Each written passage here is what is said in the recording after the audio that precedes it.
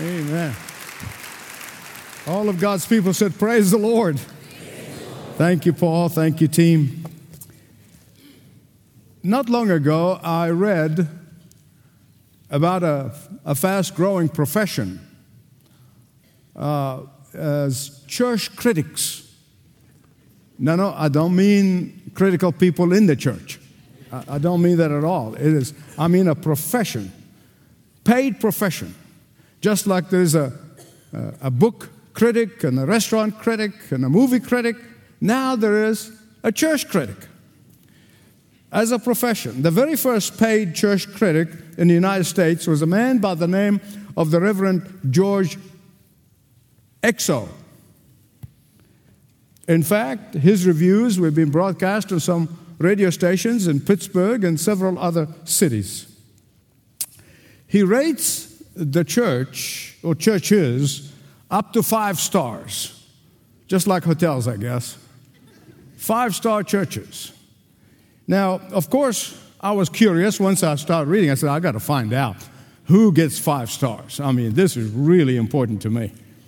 By the way, preaching of the gospel truth is not on the list of the ratings. It's not.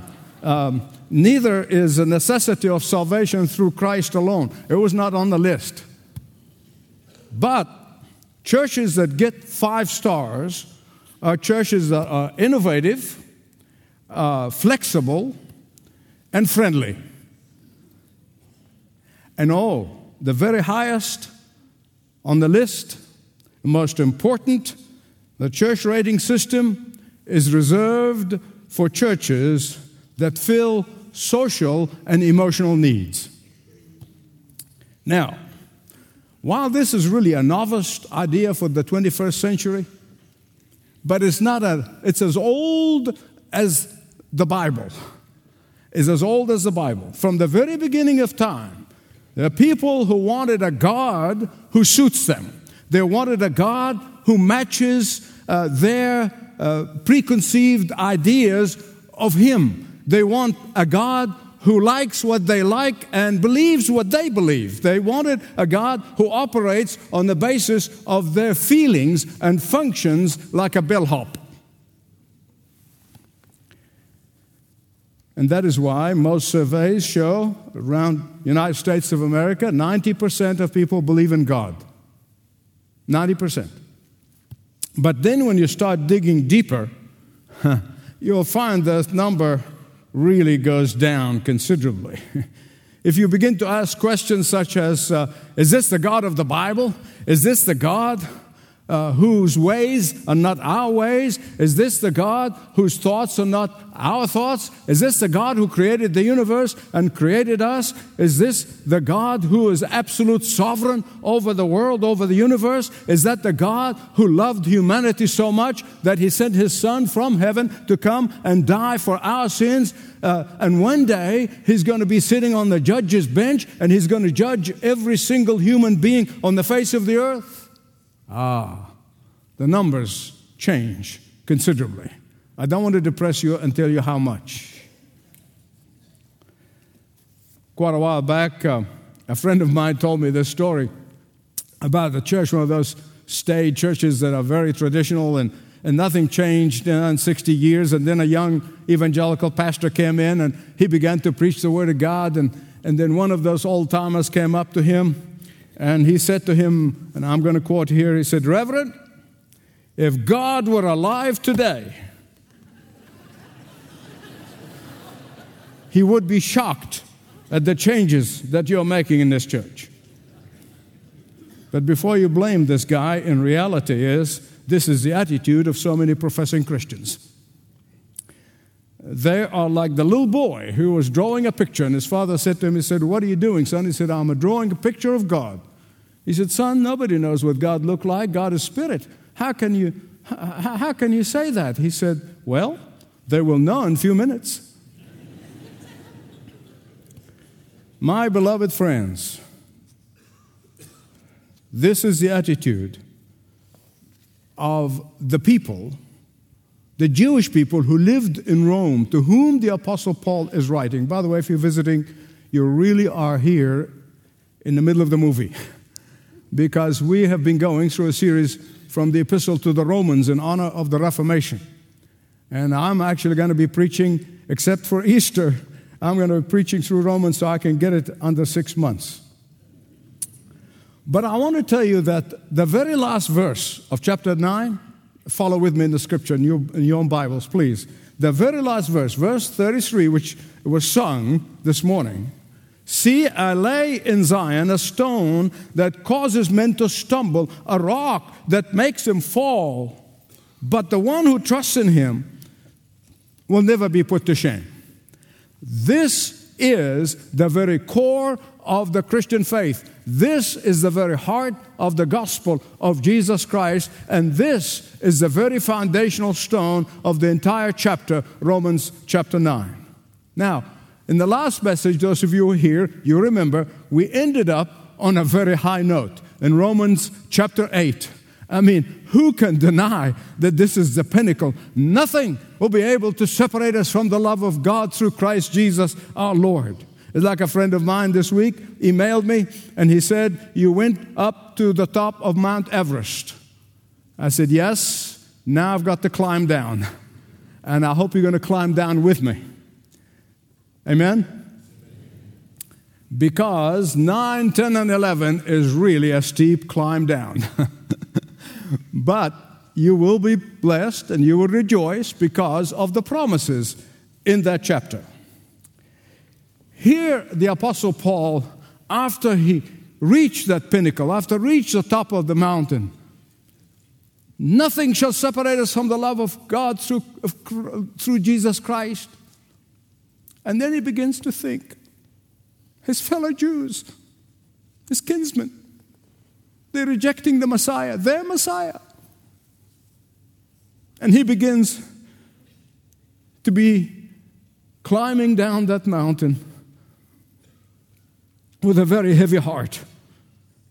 In reality, the more Paul thought about them and their rejection of their Messiah and the fact that they will be judged for eternity, the more he thought about it, the more he got depressed. And you can see it and hear it in his language, especially if you read it in the original. I know some of you will identify with what I'm going to say. Listen carefully.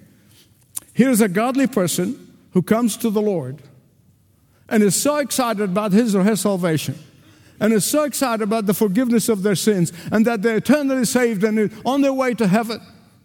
And then they begin to think they have a father or a mother, or a brother or sister, a dear friend, a son or daughter who have rejected Jesus.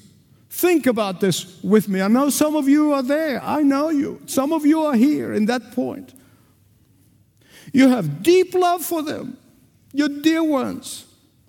And you feel deep longing in your heart for them to repent and turn to the Lord and be eternally saved. So you would say, I will do anything. I'll give anything for them to come to know the Lord and experience the joy of salvation. Am I saying the truth? I mean, you are bewildered, you are perplexed, you're earnestly praying, and you are looking for every opportunity for them to respond to the gospel. You even try to bring them to church to hear the gospel message. And here the Apostle Paul goes to the very extreme. He's not saying, I do anything, I give anything. No. He's going even further. This is an extreme, beloved. Listen to me. This is an extreme. Just think about this. Think of how salvation means to the Apostle Paul. It means everything to him. And yet he said, even my salvation from eternal hell, which means everything to me, I'm willing to give it up and suffer in torment of hell for eternity if that would help my fellow Jews come to their Messiah. Think about that. That, my beloved, true love. This is very deep, deep longing. This is not sacrificing a few dollars or a few hours. This is willingness to sacrifice eternity.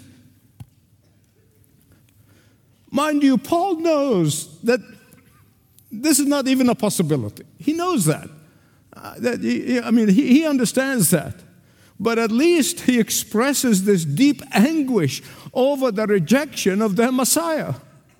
And yet today we have false preachers who are saying Jews don't have to believe in Jesus to be saved. The old covenant is fine. They must know something that the great Apostle Paul did not know.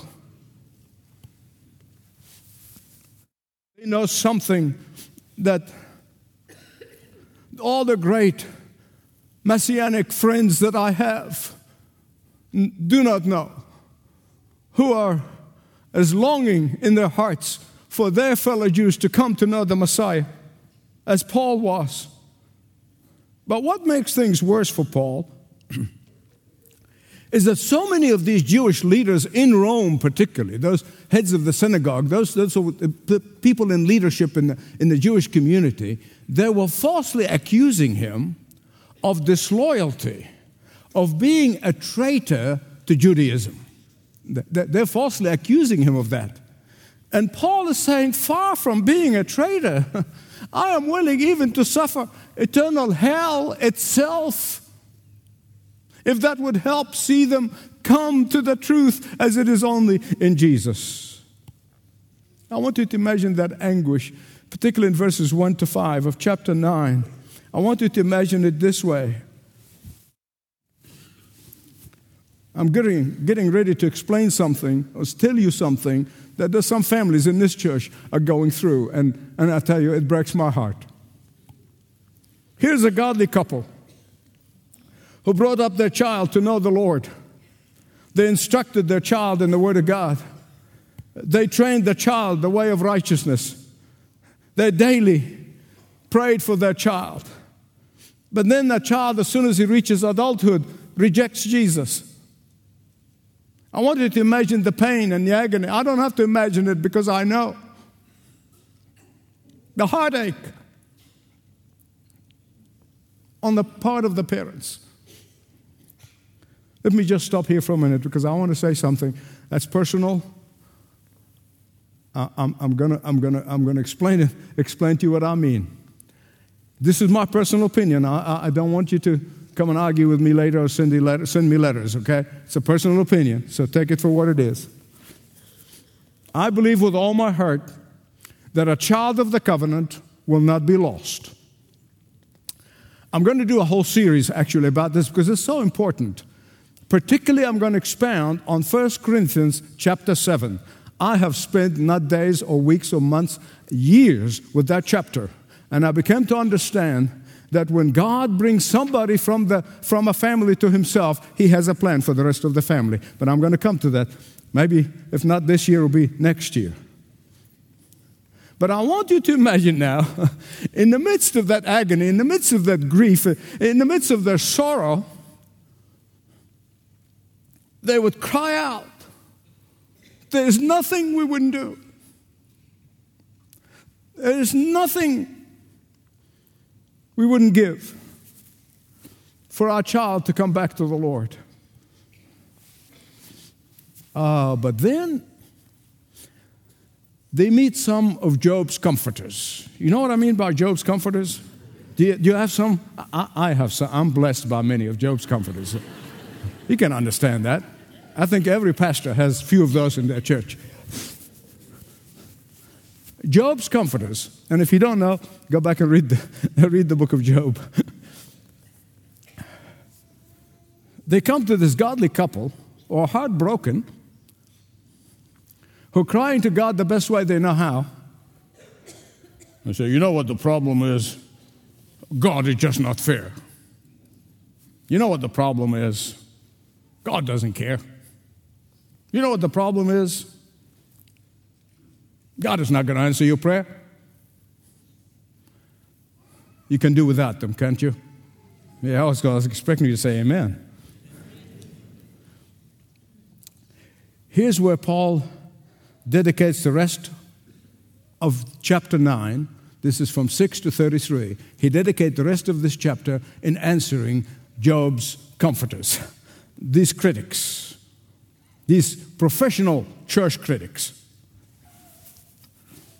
Those who accuse God of not being fair and not being just. And I have four things 4 things.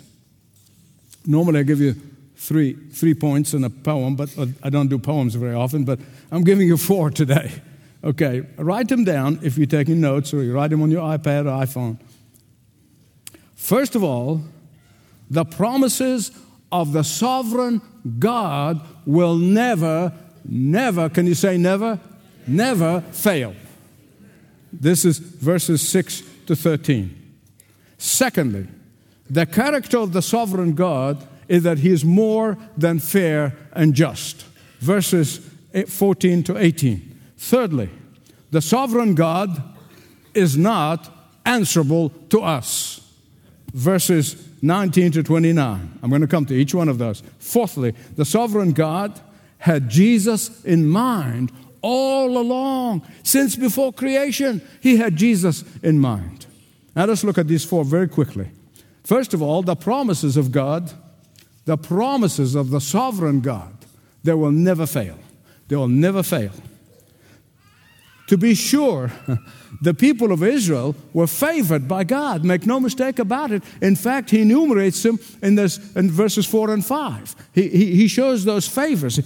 7 of them altogether, if you're counting. They're the physical descendants of Abraham. They're adopted by God. They entered into a covenant with God. They received the law. They had a temple to worship in. They were given promises of the Messiah. And there had the patriarchs through whom Jesus physically descended.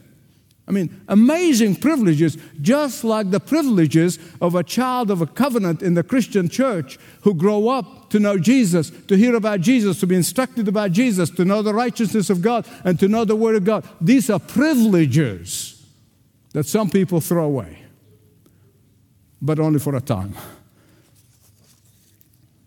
How can a child of privilege become a child of prejudice? How can a child of blessing can be a child of blasphemy? Paul said, it is not because God has failed to keep his promises. No, and a million no's. Then what? Verse 6.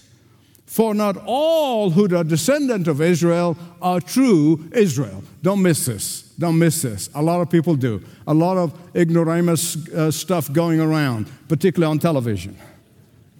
Because this is a very crucial verse. And many people try to skirt it. They gloss over it. Here's what Paul is saying, that it is from the beginning, there's always been 2 Israels. How many? 2 Israels. And then he goes on to explain what he was talking about, illustrates it. One is the physical descendants of Israel, and if you remember from the last series on Jacob, that's Jacob. Jacob is Israel. Those who are physically descended from him, and those, the Israel that believed by faith, just like Abraham, Isaac, and Jacob did. What's Paul saying? He's saying all of God's promises were not for the nominal Israel, but for the spiritual Israel. Just as salvation is not for the nominal Christians, but for the believing Christians. Are you with me? Have I lost you? Good. God's promises have always been and always will be for the faithful remnant within Israel. You have to understand the scripture that way. God's promises is for the faithful remnant within the church, not these churches. Do you remember all the way back to chapter 2:28 when I was expounding on that chapter? You remember? What did I say? You remember what I said? Paul is distinguishing between those who are physically circumcised and those who are spiritually circumcised, not outwardly but inwardly in their heart. He made that distinction early in the piece in the book of Romans, in the epistle to the Romans. And then here he comes and says, I want to prove that to you. I'm going to prove my point of distinguishing between the nominal Jews and the faithful, believing Jews. And there are 2 separate people. Because those who believe like Abraham are the true descendants of Abraham. Can I get an amen? And then he illustrates it. He illustrates it from the scripture. from the Old Testament. He says, Abraham had 2 sons, right? Isaac and Ishmael. Although he had more kids from Keturah, whom he married after Sarah died, but those are the 2 who the scripture focuses on. Isaac is the spiritual heir, not Ishmael. Not Ishmael. Isaac. Why? Because Isaac was the son of promise. The same thing happened to Isaac himself. He had 2 sons, Jacob and Esau. Both were his children. Both were as bad as each other. Both were born within minutes of each other. Both had the same father and the same mother, but Jacob was the spiritual heir and not Esau. Paul uses the same argument here. Listen to me, please hear me right. There's something here in verse 13, and if you have your Bible, underline it, verse 13, because it requires an explanation. A lot of people stumble over this word hate. Did you get that? The word hate? When it says, I loved Jacob, but I hated Esau. I want to explain that. It's very important. Very important. In reality, there is no English equivalent to that word that is in the original. In the Hebrew speech, it's called hyperbole. Hyperbole. It's like when Jesus said, listen carefully to what Jesus said in Luke 14:26, unless you hate your father and mother, you're not worthy of me. And we said, oh, wait a minute, Michael, this is the God of love who went to the cross, out of love is now talking about hate? Chill out, because I'm going to explain it to you, okay? Because that is not what it means. The best way I can translate it for you, the best way I'd explain it to you, is that he's saying you must place your salvation ahead of your loved ones, ahead of everything in life. If you really want to receive my salvation, it has to be your number one passion. It's the number one desire. It's the number one longing in your heart. It has to be the huge priority over and above all relationships. Salvation has to be an overriding passion of yours. That's what he's saying. He doesn't mean, or it doesn't really mean at all, that you have to hate your father and mother. How can you do that? When he said, honor your father and mother. Are you with me?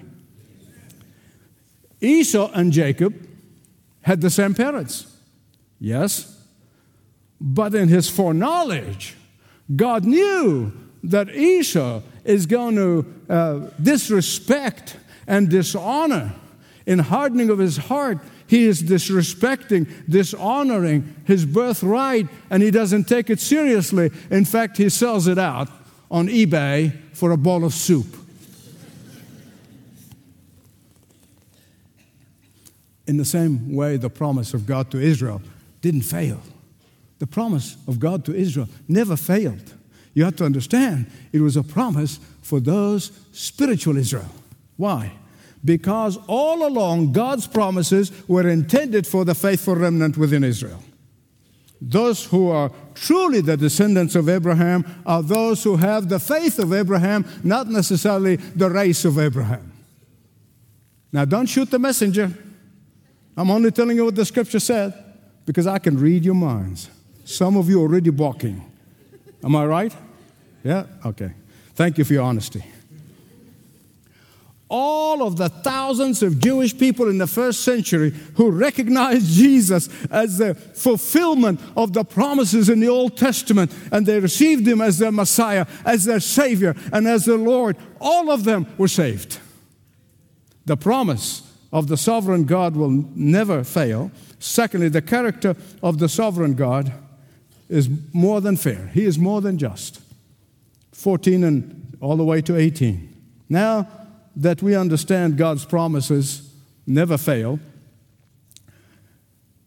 but rather they are fulfilled in the spiritual descendants of Abraham, Isaac, and Jacob, then why these Jewish leaders are falsely accusing the Apostle Paul of being a traitor to Judaism. Listen carefully. The objections that they have and the objections that they're raising, that Paul is answering here in this chapter, is it fair of God to choose Isaac over Ishmael? I hear the same argument today. Is it fair on God's part to choose Jacob over Esau? Paul says, you are asking the wrong question. You're asking the wrong question. The question is not whether God is fair. The question is, does God have mercy at all? Verse 15. The sovereign God says, I will have mercy on whom I'll have mercy. The question of the critics is an ill-conceived question. When it comes to God's salvation, forget about man's logic. God operates on his own set of logic. Because if God exercises justice, none of us will make it. None of us. We are up the creek without a paddle. If God exercises justice with me, I'm up to my eyeballs in alligators. And beloved, let me confess to you, I've never, ever, in the 52 years, 54 years now almost, walking with Christ, I've never prayed for justice for me. I prayed it for others. Man, I got a list of people I want God to sock it to them. And so do you, except I'm just confessing it. Praying for justice will be only foolish. Only a fool prays for justice. And I can tell you, my mama never raised a fool. Forget about it. I am pleading for mercy, not justice. That's what I plead with God, for mercy. Beloved, God owes us nothing except judgment. That bellhop God that is preached in many a church today has no resemblance to Yahweh, the Father of our Lord Jesus Christ. Look at verse 17. It was when Pharaoh hardened his own heart, God said, hey, I'll give you more of what you want. I'll harden it even further. Read about it in Genesis. And that is why it is only through prayer and fasting that God will take a hard heart and softens it. I've seen it. I've experienced it. People that you would never have thought would come to Christ came to Christ because somebody prayed and fasted and never gave up in prayer. My beloved, we must plead for God's mercy on behalf of the hard-hearted. We must never cease to plead His mercy. We need to implore the God of grace that He may have mercy on them. The promises of God, the promises of the sovereign God will never fail. Secondly, the character of the sovereign God is He's very fair, He's just. Thirdly, the sovereign God is not answerable to us. Look at verses 19 to 29. Here comes the next critic, the question of the next critic. If God is going to have mercy upon whom He's going to have mercy, why even pray? Goodness gracious, I'll save a lot of time. Why witness? Why get attacked by my co-workers and for trying to live my Christian life and witness to them about Christ? Well, if He's going to do that, just forget it, right? Have you heard that? Oh, I'm glad Paul answered that question, not me. If it was left up to me, I'd have messed it up. But here in verses 19 to 29, he's saying, if you're asking God to respond to the fallacial demand that God is answerable to us, then you're compounding the problem. You're compounding the problem. Here's a Youssef translation. Don't try to look for it in any of the translations of the Bible. It's a Youssef translation. Paul is saying, chill out for a minute and think of your pathetic knowledge of God. You know, I don't know, all these years I'm walking with Christ, all these years I've read through the Scripture every year, I feel like a little boy playing in the sand. I haven't even got my feet wet yet. God's knowledge, way beyond our ability to comprehend. in verses 20 to 21. Have you ever seen a piece of clay that was made into a mug? Looking at the potter says, hey, I don't like that. You should make me a beautiful vase. Oh, vase, excuse me. My old nature comes out every now and again.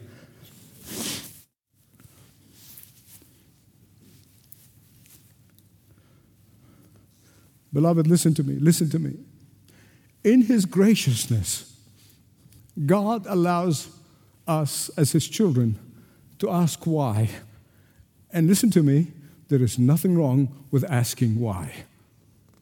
Nothing wrong with that. And that's not what He's talking about. The problem arises when we demand that God gives us an answer.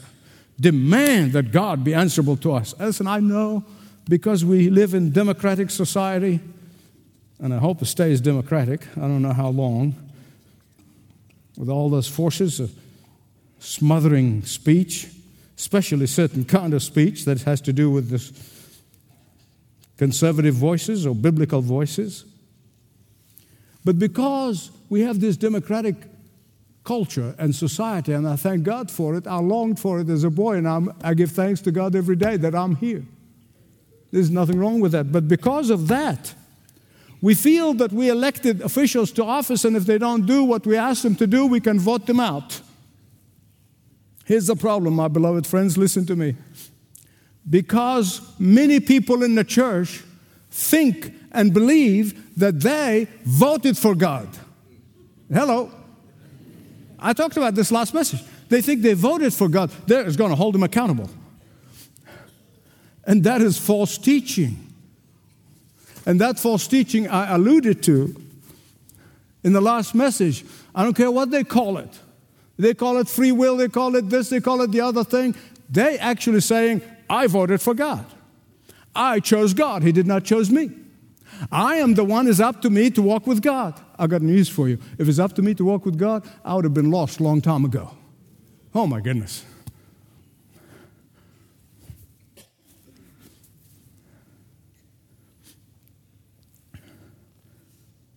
We decided. We chose Him.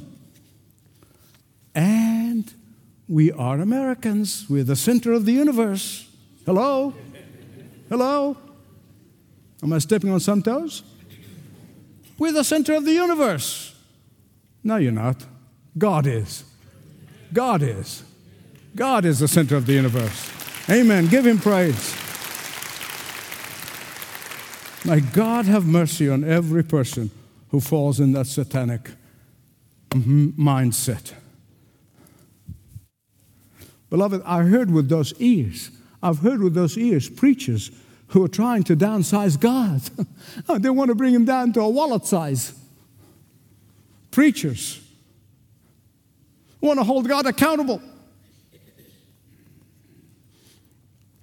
The way I think about it is just think about it from a human relationship.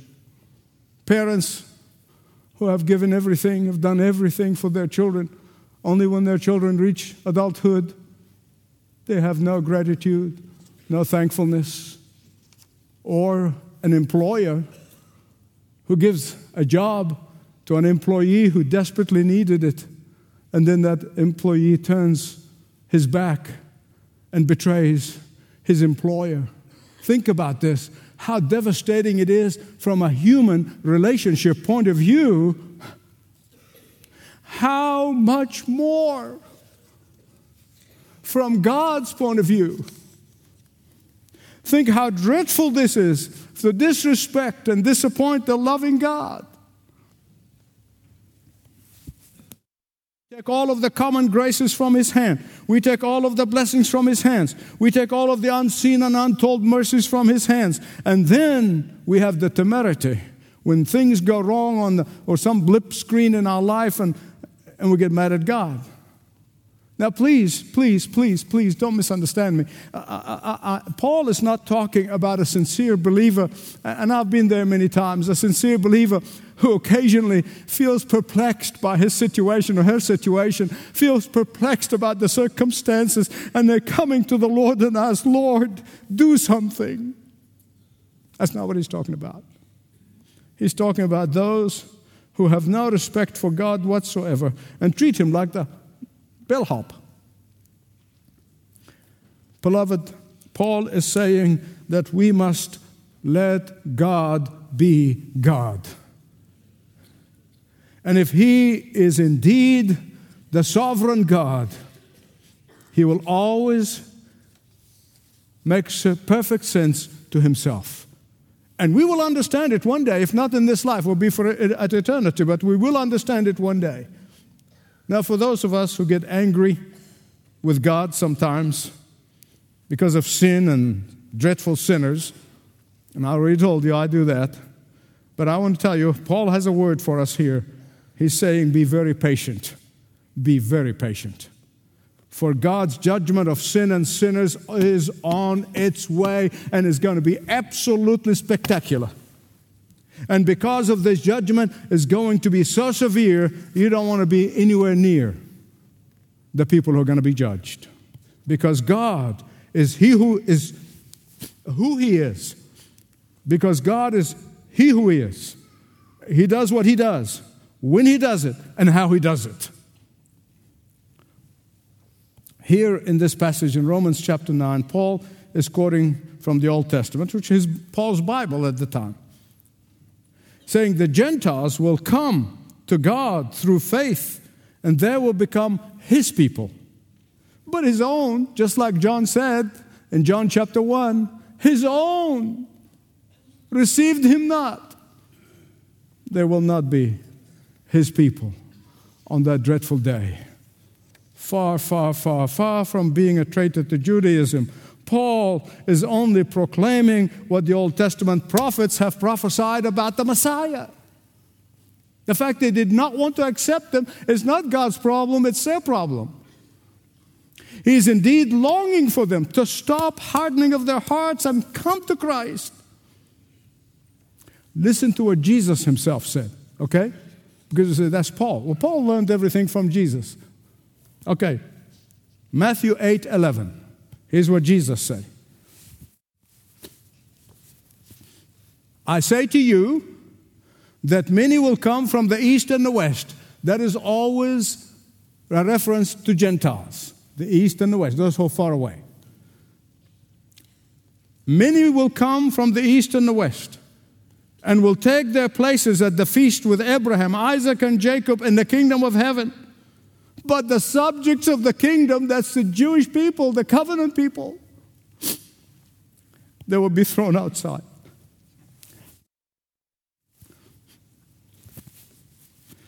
In their spiritual blindness and their self-centeredness and self-righteousness, they'll become angry at the fact that heaven's entrance is only possible through the shed blood of Jesus Christ. The promises of the sovereign God will never fail. The character of the sovereign God is more than fair and just. The sovereign God is not answerable to us. Finally, God the Father had God the Son in mind all the way, even before the creation, but certainly we see the beginning of it in Genesis 3:15. He had Jesus in mind all the time. They just couldn't see it. They didn't want to see it. You know those last four verses? Are you looking at them? Look at the last four verses. 30, 31, 32, 33. You see them in the Bible? I'm going to give you a word picture that describes those verses. Are you ready? I lost some of you, I can tell. Here's a word picture. Two men standing at the bottom of Stone Mountain. Now, all of those who are watching around the world online right now, they don't know what Stone Mountain is, Google it. Just put Stone Mountain, Georgia. You'll get it. Two people at the bottom of Stone Mountain, Georgia. One takes the cable car and goes all the way to the top of that rock, and there he's resting, relaxing, and basking in the sunshine. The other one is down there at the bottom of that rock, trying to climb up with his fingernails. Are you with me?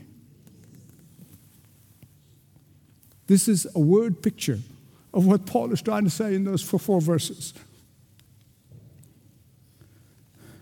Every person, whether a Jew or a Gentile, has to decide whether they will be hoisted up by the power of the Holy Spirit and rest completely on the rock of Zion, the rock of ages, the Lord Jesus Christ, or they want to spend their days trying to kick at the rock and kick at the rock and then trying to climb that rock with their fingernails. You can only imagine the results, the consequences. If you decide that you'll do it your way and try to climb the rock with your fingernails, I plead with you. I plead with you. The reason I'm broken is because I don't want anyone to suffer for eternity. Not at the sound of my voice anyway. That's what I'm responsible for. I plead with you. Don't climb on your fingernails. You're going to be crushed by the rock. Come on the cable car. The Holy Spirit of God, let Him lift you up, hoist you up, and take you to the Lord Jesus, the rock of ages. And there, you're going to find peace, joy, and above all, eternal life with Jesus.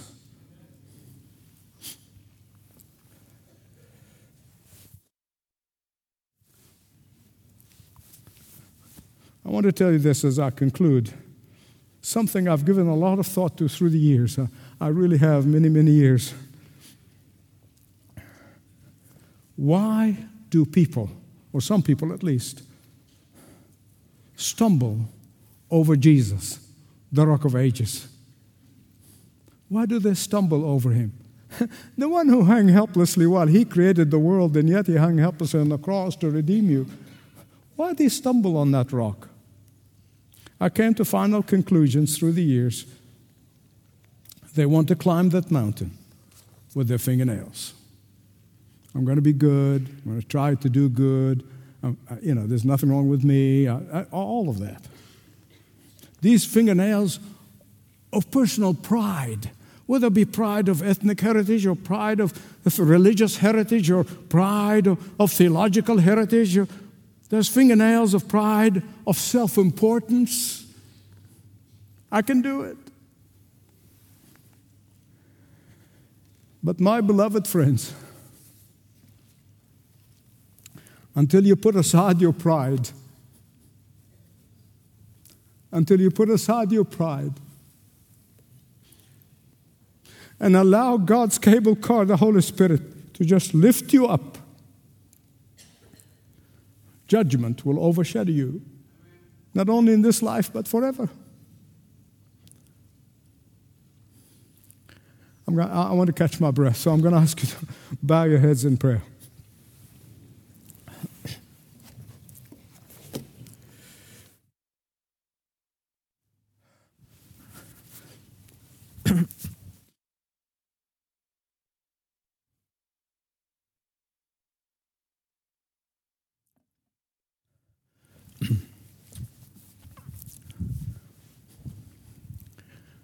I'm going to ask while every head is bowed and every eye is closed, if there'll be a person here today who say, Michael, I do want that cable car. I'm tired of climbing on my fingernails. I know I'm not good enough for God, but God is inviting me today, and I want to accept that invitation. Would you just raise your hand up in the air? I'm not going to ask you to stand up or come forward. Just raise your hand up, and I'm going to pray for you. I'm going to pray with you. Yes, I can see the hands. Yes. Thank you. Anybody else? And I'll pray with you and for you. Say yes. I don't want to make it. I can't make it on my own. I want His cable car. I want His Holy Spirit to lift me up so I can receive forgiveness at His hands. I'm tired of living this life. I can see those hands in the balcony. Thank you.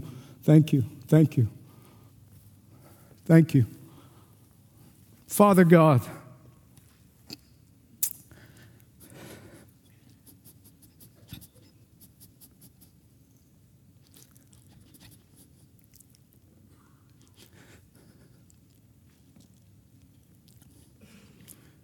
if you are not who you are,